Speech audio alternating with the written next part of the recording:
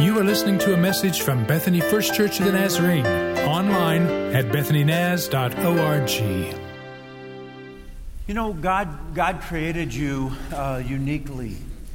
You think about the gifts that God has given you, the abilities that God has given you, your own strengths.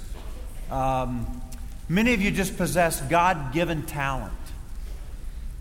And so I don't know what those are for you, but it's just what you hear people saying about you. Where do people talk about you being strong? Or where do people talk about you being gifted? Or where do people talk about your ability? And so when you think just a minute about yourself in regard to how God packed your bag, God made you uniquely the way you are. For a purpose, obviously. He has a purpose for your life to make you like He made you, to equip you like He equipped you. And then when you add to that the resources that God has given you. I mean, I'm assuming that most everybody slept somewhere last night with a roof over your head. And I'm assuming most everybody ate yesterday and fully intends to eat today. I mean, those are resources. The fact that you slept on a bed last night draws a very bold line between you and much of the population of the world. You are rich. And you think about the fact that not only do you have clothes on today, but you have a change of clothes in your closet at home. And some of you are laughing, saying, I've got many changes of clothes.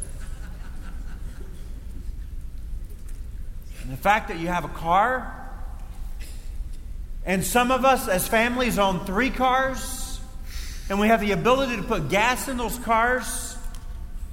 And so all of a sudden we're beginning to see ourselves as this person who God is uniquely gifted with talents and abilities. And we have resources. And I believe the question we have to answer this morning is, why would God trust me with all of this? Why would the God of the universe trust me with all of this? At some point in our lives, we come to moments of truth. And we think in terms that obviously it's about more than just me. Obviously, this is not just about spending all of this talent and ability and gift set and resources. It's not about just spending it all on me. Obviously, God has blessed me so I can invest. In the book of Matthew, chapter 24, I want to start reading with verse 14, okay? Matthew 25, start reading with verse 14.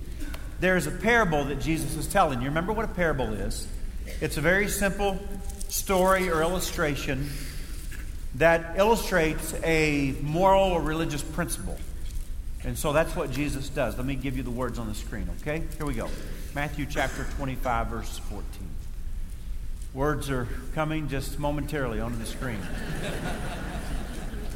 In just a moment, you'll see a flash on the screen, and the words will be there when you see the flash. All right, here's what we're going to do. We're not going to put any words on the screen today. I've changed my mind. So don't put any words on the screen.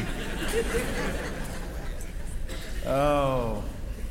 Here's what the Word of God says. Again, it will be like a man going on a journey who called his servants and entrusted his property to them.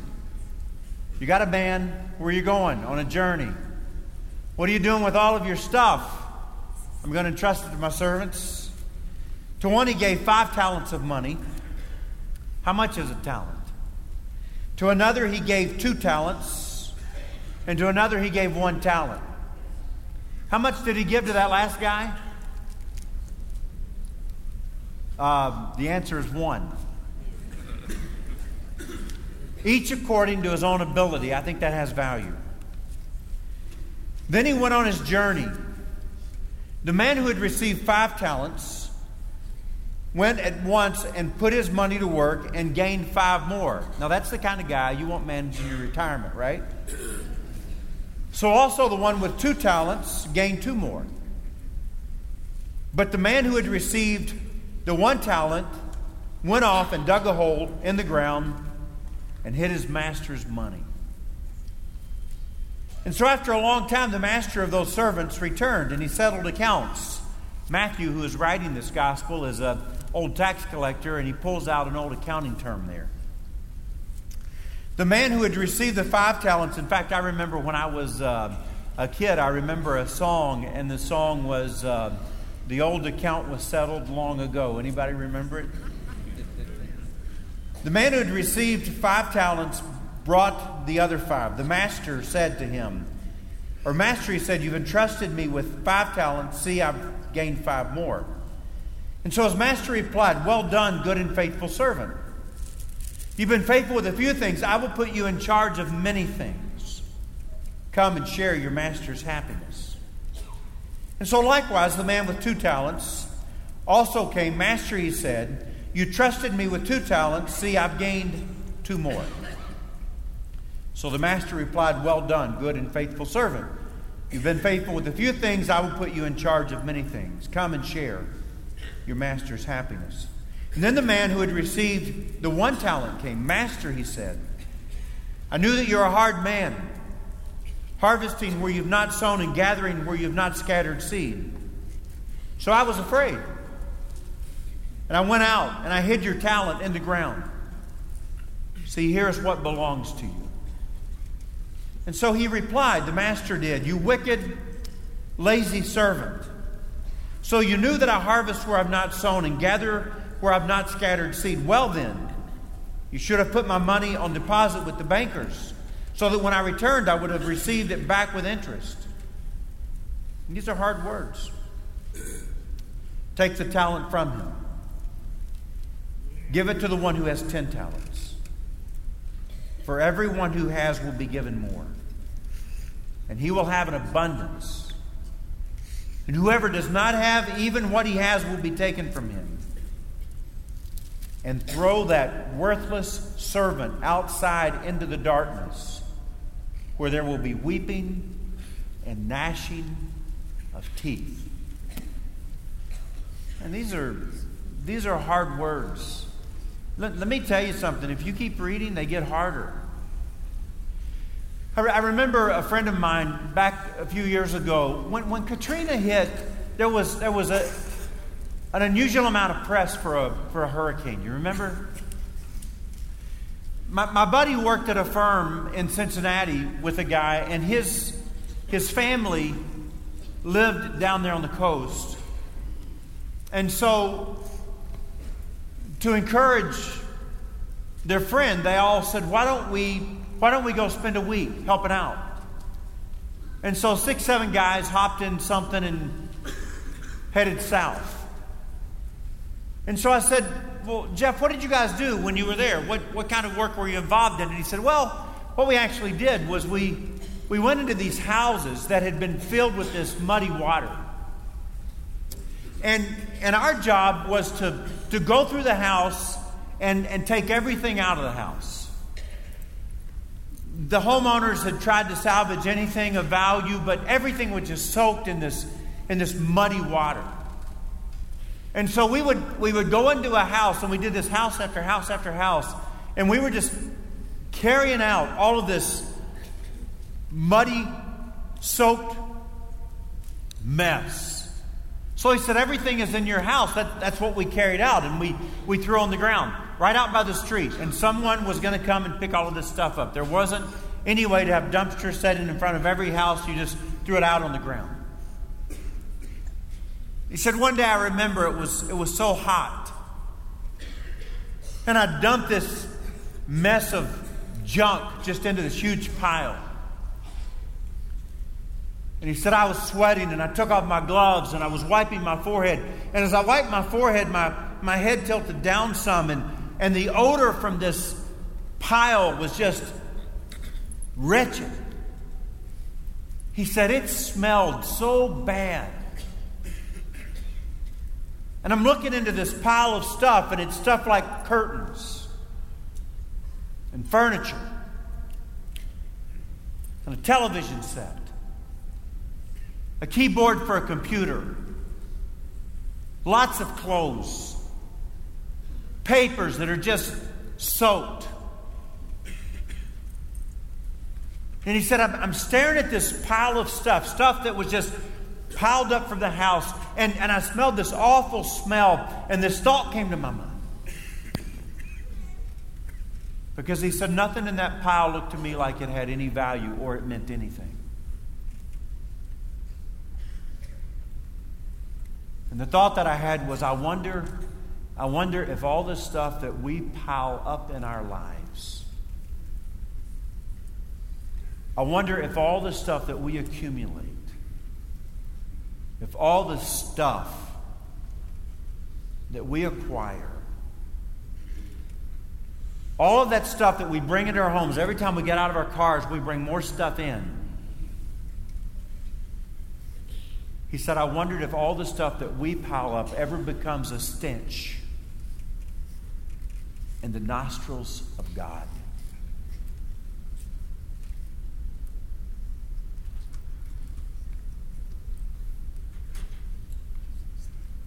When you think about all that God has given you, all of your talent, all of your gifts, all of your ability, all of your resources, as we work through this series called Expectations, I think the question we've got to ask is, what does God expect of me in regard to all of He has entrusted to me? And is there a time in my life when I begin to realize it's not just about me? I got to wonder if somebody is looking at me this morning and saying, Rick, I probably don't think about that enough. Or I've got to wonder if somebody is saying to me this morning, I think I've pretty much just spent it all. And if we make more money, we just spend more. And I've got to wonder if somebody's looking at me saying, Rick, I think I'm just sitting on mine. I'm a saver, and I'm just sitting on it.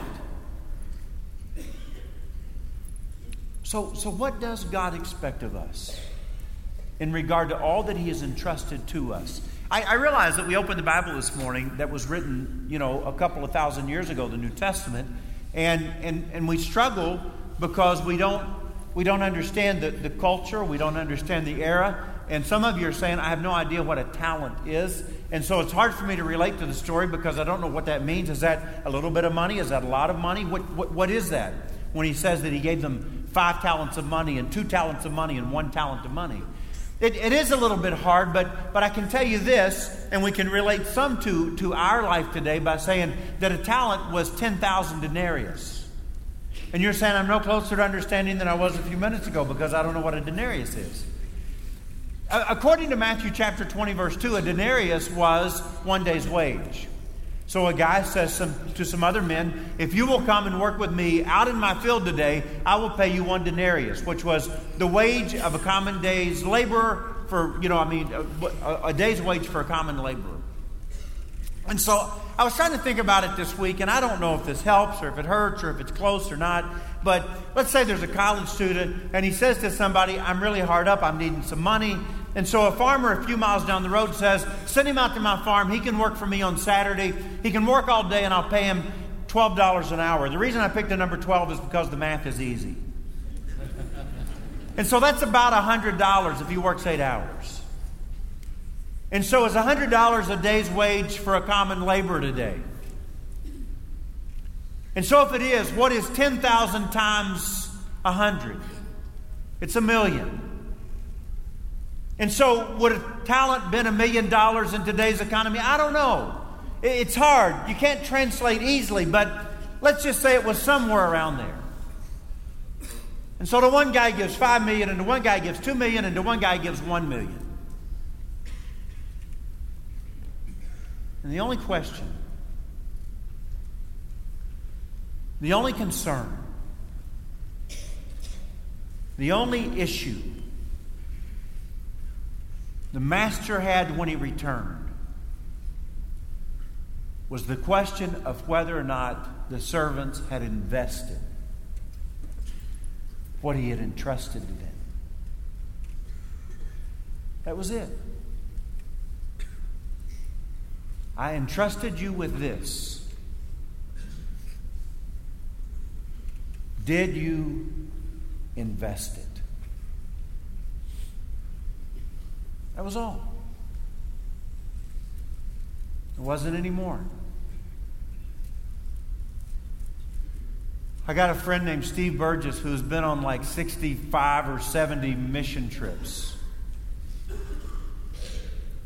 He's a very generous man. And his life is just about mission stuff. And every year he goes a few times. And he's done it for years. And he's supporting people all over the world, different places. And I remember Steve telling me one time when he was in South America.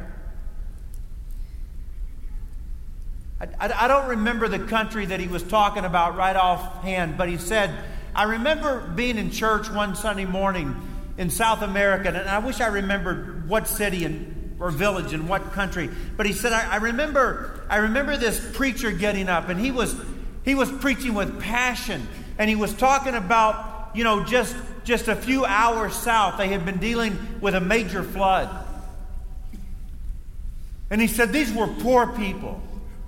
And that preacher's got tears dripping off his cheeks, and he says, these people have lost everything. And he stands up and he's got his finger up in the air and he says, many of you have 2 shirts. I'm begging you, send one.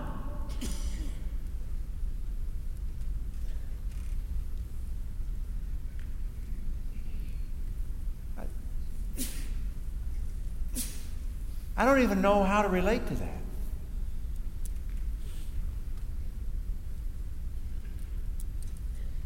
I don't even have a good response for that.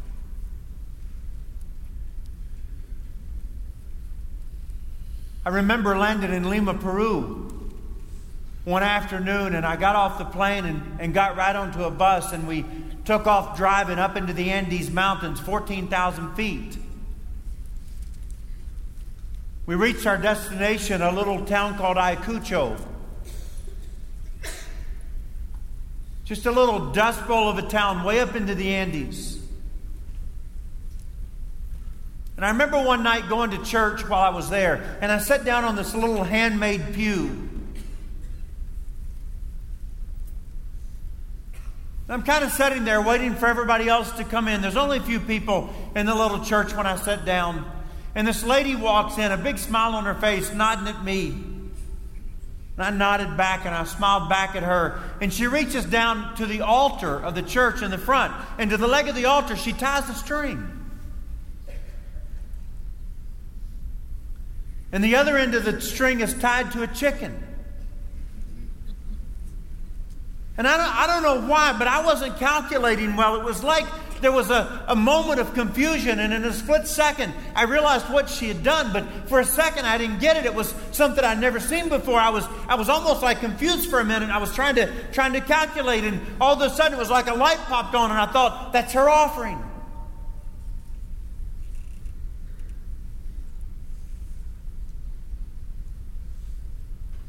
And when I read this parable, what I learned is it has nothing to do with how much you have. It has never been about how much you have. The issue has always been, do you invest what you have? That's always been the issue.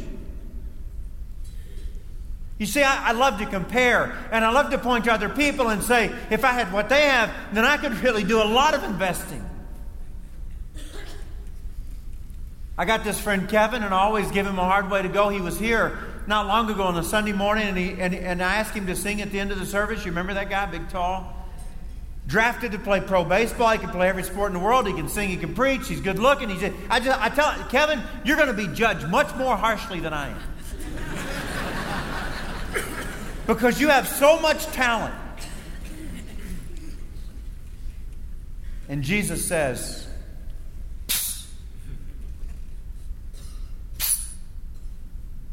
And I go, what? And he says, it's not about that. It's never been about that. That's not the issue. That has never been the issue. Are you investing what God has entrusted to you? See, I got a feeling there's a college student looking at me saying, Rick, honestly, I don't have much. I got some clothes, and I got an old car that runs on occasion. See, I don't like it. I don't like it when people say you need to do this or you need to do that. I don't preach that way. I try not to. It's not my nature. And I don't like it when people put their finger in front of me and say you need to do this. I want to say you need to quit telling people what they need to do. But this morning, as your pastor, I want to spur you on, and I want to tell you what you need to do. You need to figure something out. You need to figure out why in the world the God of the universe would trust you with an old car.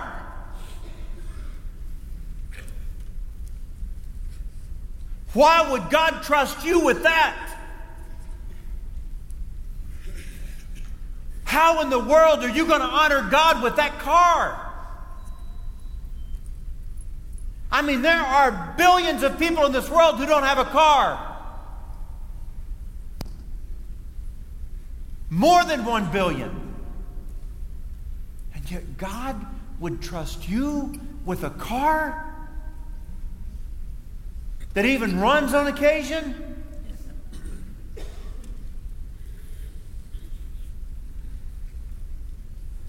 See, if you're saying, Rick, talk to the people that have a lot. They're hearing me. Because I'm one of those people. I have a lot. I'm rich. I am wealthy. You might look at my finances and say, you're not wealthy. You understand to the standards of this world, I am a wealthy man. We have a room at our house just for cars.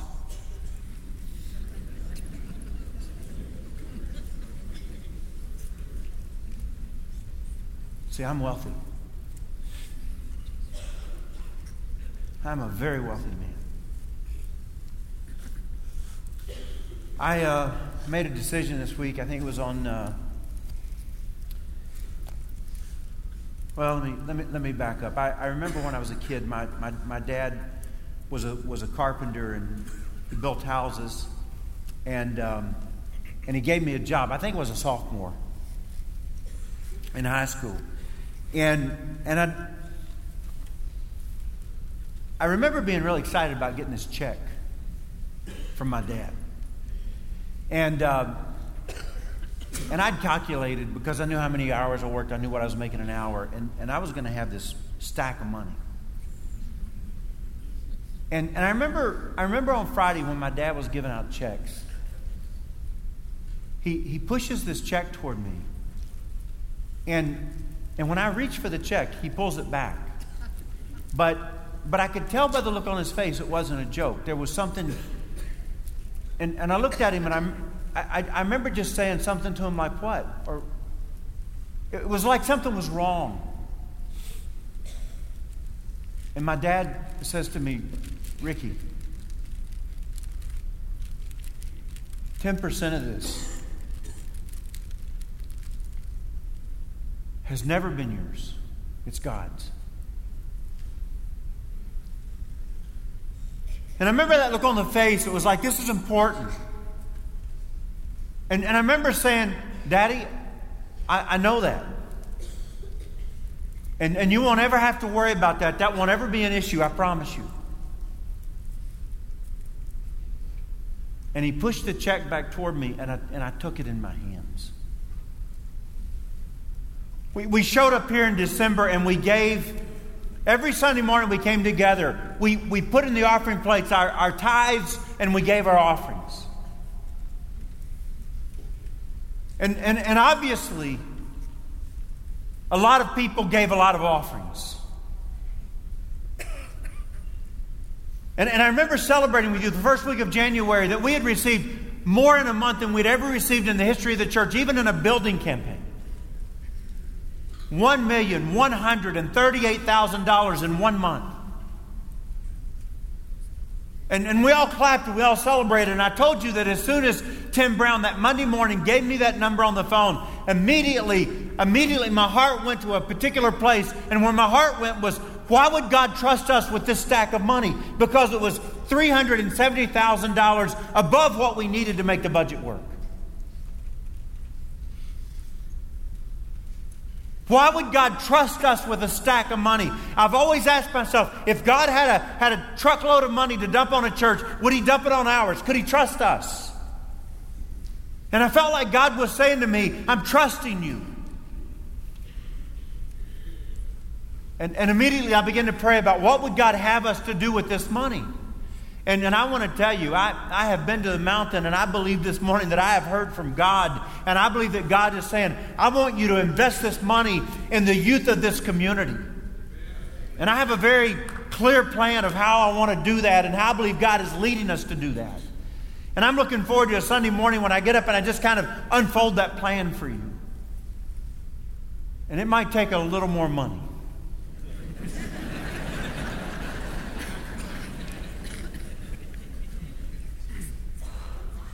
Did you hear the words a minute ago? You have been faithful with a few things, then I'm going to put you in charge of many things. You were faithful with some, now I'm going to put you in charge of more. I think I can trust you with some, now I'm going to put you in charge of more. Work well done does not mean no more work. It means that we've earned the trust of God, and He is saying, I'm going to put you in charge of more. Man, why do you think God would trust us with a stack of money? I decided to go to chapel at Southern Nazarene University next door. On Thursday, I was debating, and I had on some workout pants and a hoodie, and then I realized probably everybody there was going to have workout pants and a hoodie on. And I wanted to hear Tony Campolo speak again. I hadn't heard him for years, but when I was in college at Trevecca Nazarene University, he came there in 1984. And I walked away the other day saying, I'm glad college students are still getting a chance to hear Campolo speak. He's older now. He's 78. He gets up and he says, I believe there's still hope for this nation. Because I believe this generation, and he's pointing at college students, I believe this generation has the guts to do what my generation did not have the guts to do. I believe this generation has the guts to live according to the radical teachings of Jesus. Because His teachings are radical. While serving as the chairman of the Department of Sociology at Eastern College in Boston, he said, I remember a dad stormed into my office one day and said, Campolo, you've ruined my kid. I sent him here so he could get a good education, so he could get a good job, so he could have a good life. And all he wants to do is think about poor people and give to poor people and be an advocate for poor people. And he says to me, Campolo, I'm okay with him following Jesus to a point. And Campolo said, I wondered if he meant the point was the cross. Because Jesus says, if you want to follow me, deny yourself and take up your cross.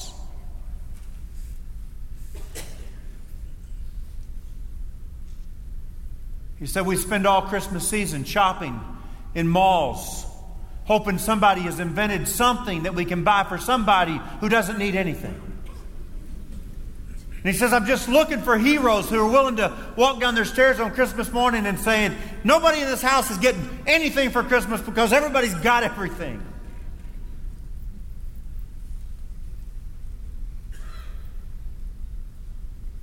When do we get to this point in our lives? And we start asking the questions, why has God trusted me with all of these talents and gifts and abilities and resources?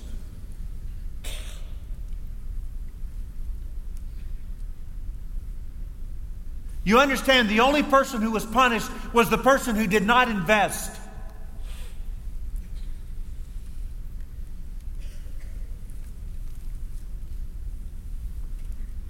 The only person that was punished in the parable was the person who did not invest. I think you get it, but this is not a parable for the people 2,000 years ago when Jesus spoke it. This is for me. This is for you. The master in the story, the guy who goes on the journey, that's Jesus. The servants are you and me. The talents, that represents the gifts, the abilities, the resources that God has given us. When He comes back home, Jesus said, I'm going to the Father, but I will come again. That's the second coming of Christ. All the language about settling the accounts, that is Judgment Day. And one day I'm going to stand before God, and He's not going to ask me a whole lot of questions, but the one question He's going to ask me is, did you invest the resources that I entrusted to you?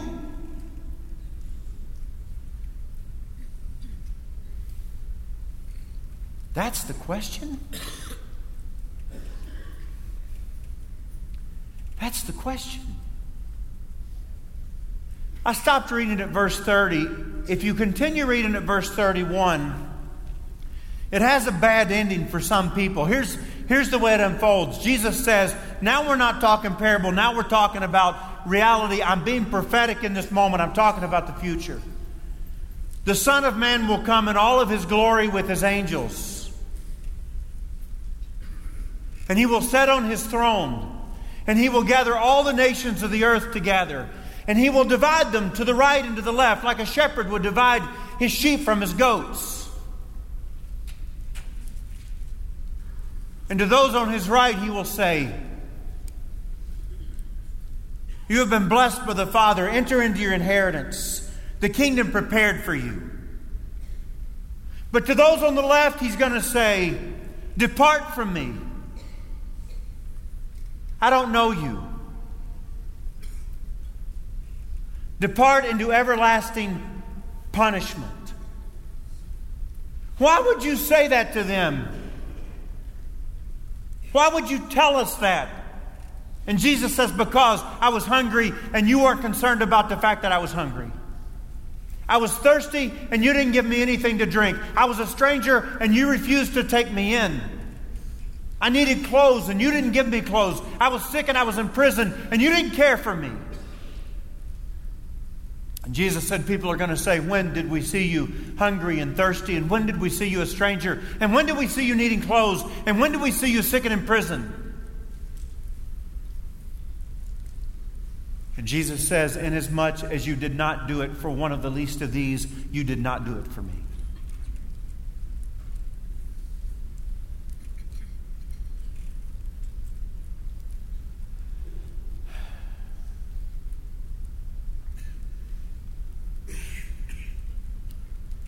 Question on Judgment Day is, did you invest?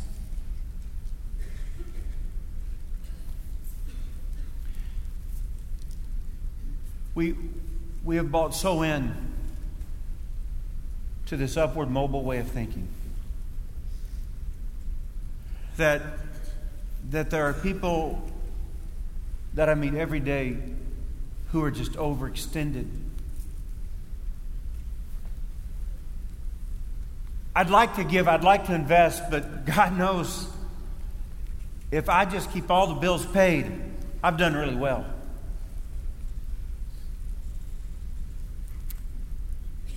Let me just in closing mention an opportunity that we have for you, and I think this is a valuable opportunity for you to consider. This is a picture that I'm going to put on the screen right here of Peter and Brittany and Hannah Bergman. And this is a special day when you see this picture.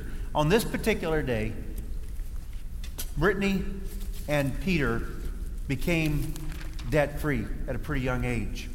Peter says we took the financial peace class at Bethany First Church in 2007 after we got engaged. Listen to this. He says we actually had to miss 1 week of class for our wedding. We thought it would be a good idea to begin our marriage on good financial footing. And so, through Financial Peace, we were given tools and information to help us get rid of debt and put us in a strong financial position, not just for us, though, but for our future family, because we wanted to have kids. And that's Hannah there in the middle. We developed a budget, an emergency fund, and we had paid most of our smaller debts off. However, slowly over time, we were not as diligent with our plan as we had been when we started. So we got to the point one day where I had to borrow a couple $100 from my parents to keep from getting overdrafts on our checking account. On that day, Brittany and I decided never again would we put ourselves in that position. I mean, I get excited when I think about young people thinking like this. We got back on our plan and we followed our budget. So we've survived and even thrived through events and times in our lives where previously I might have been devastated financially. And Brittany was even able to change her schedule and start working only part-time so she could be at home more because of the financial decisions we made. Listen to this. We paid off our last debt last year, and we are currently debt-free. I always look forward to this freedom I would have get it when it happened, but I have gotten another kind of freedom that I didn't even think about. The freedom to give. The freedom to be a blessing. We have added a gift envelope to our budget. So we know we have a certain amount each month that we've already planned to give away. I mean, these kids, they're young. We must continue to be diligent, he says, and smart with what we have been given so that we can continue to be generous and be a blessing to others. And I got a feeling when there's some of the people in this room, some of you are hearing this thinking, oh, Rick, you don't know my heart. You don't know how much I wish I could be in a position like that.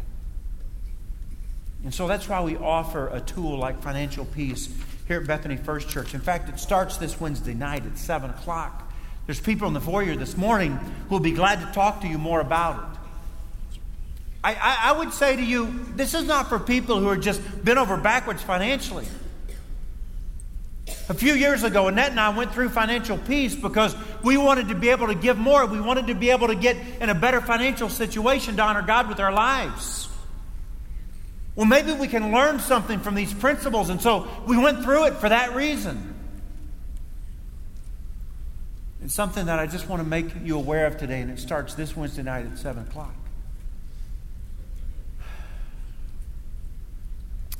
Let me take a moment and ask God to bless you. Harlan's going to come, and we're going to sing together. Father, your word is so powerful. It is so clear. It speaks so clearly to our hearts.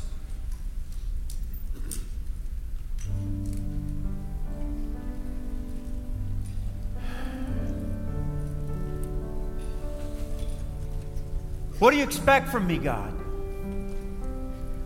I mean, that's the question we've been trying to ask, Lord.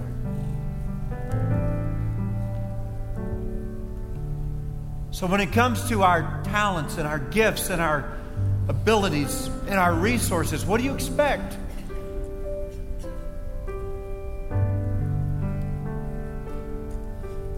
Speak to us today, I pray.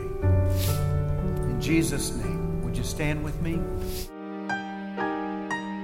You have been listening to a message from Bethany First Church of the Nazarene. Visit us online at bethanynaz.org.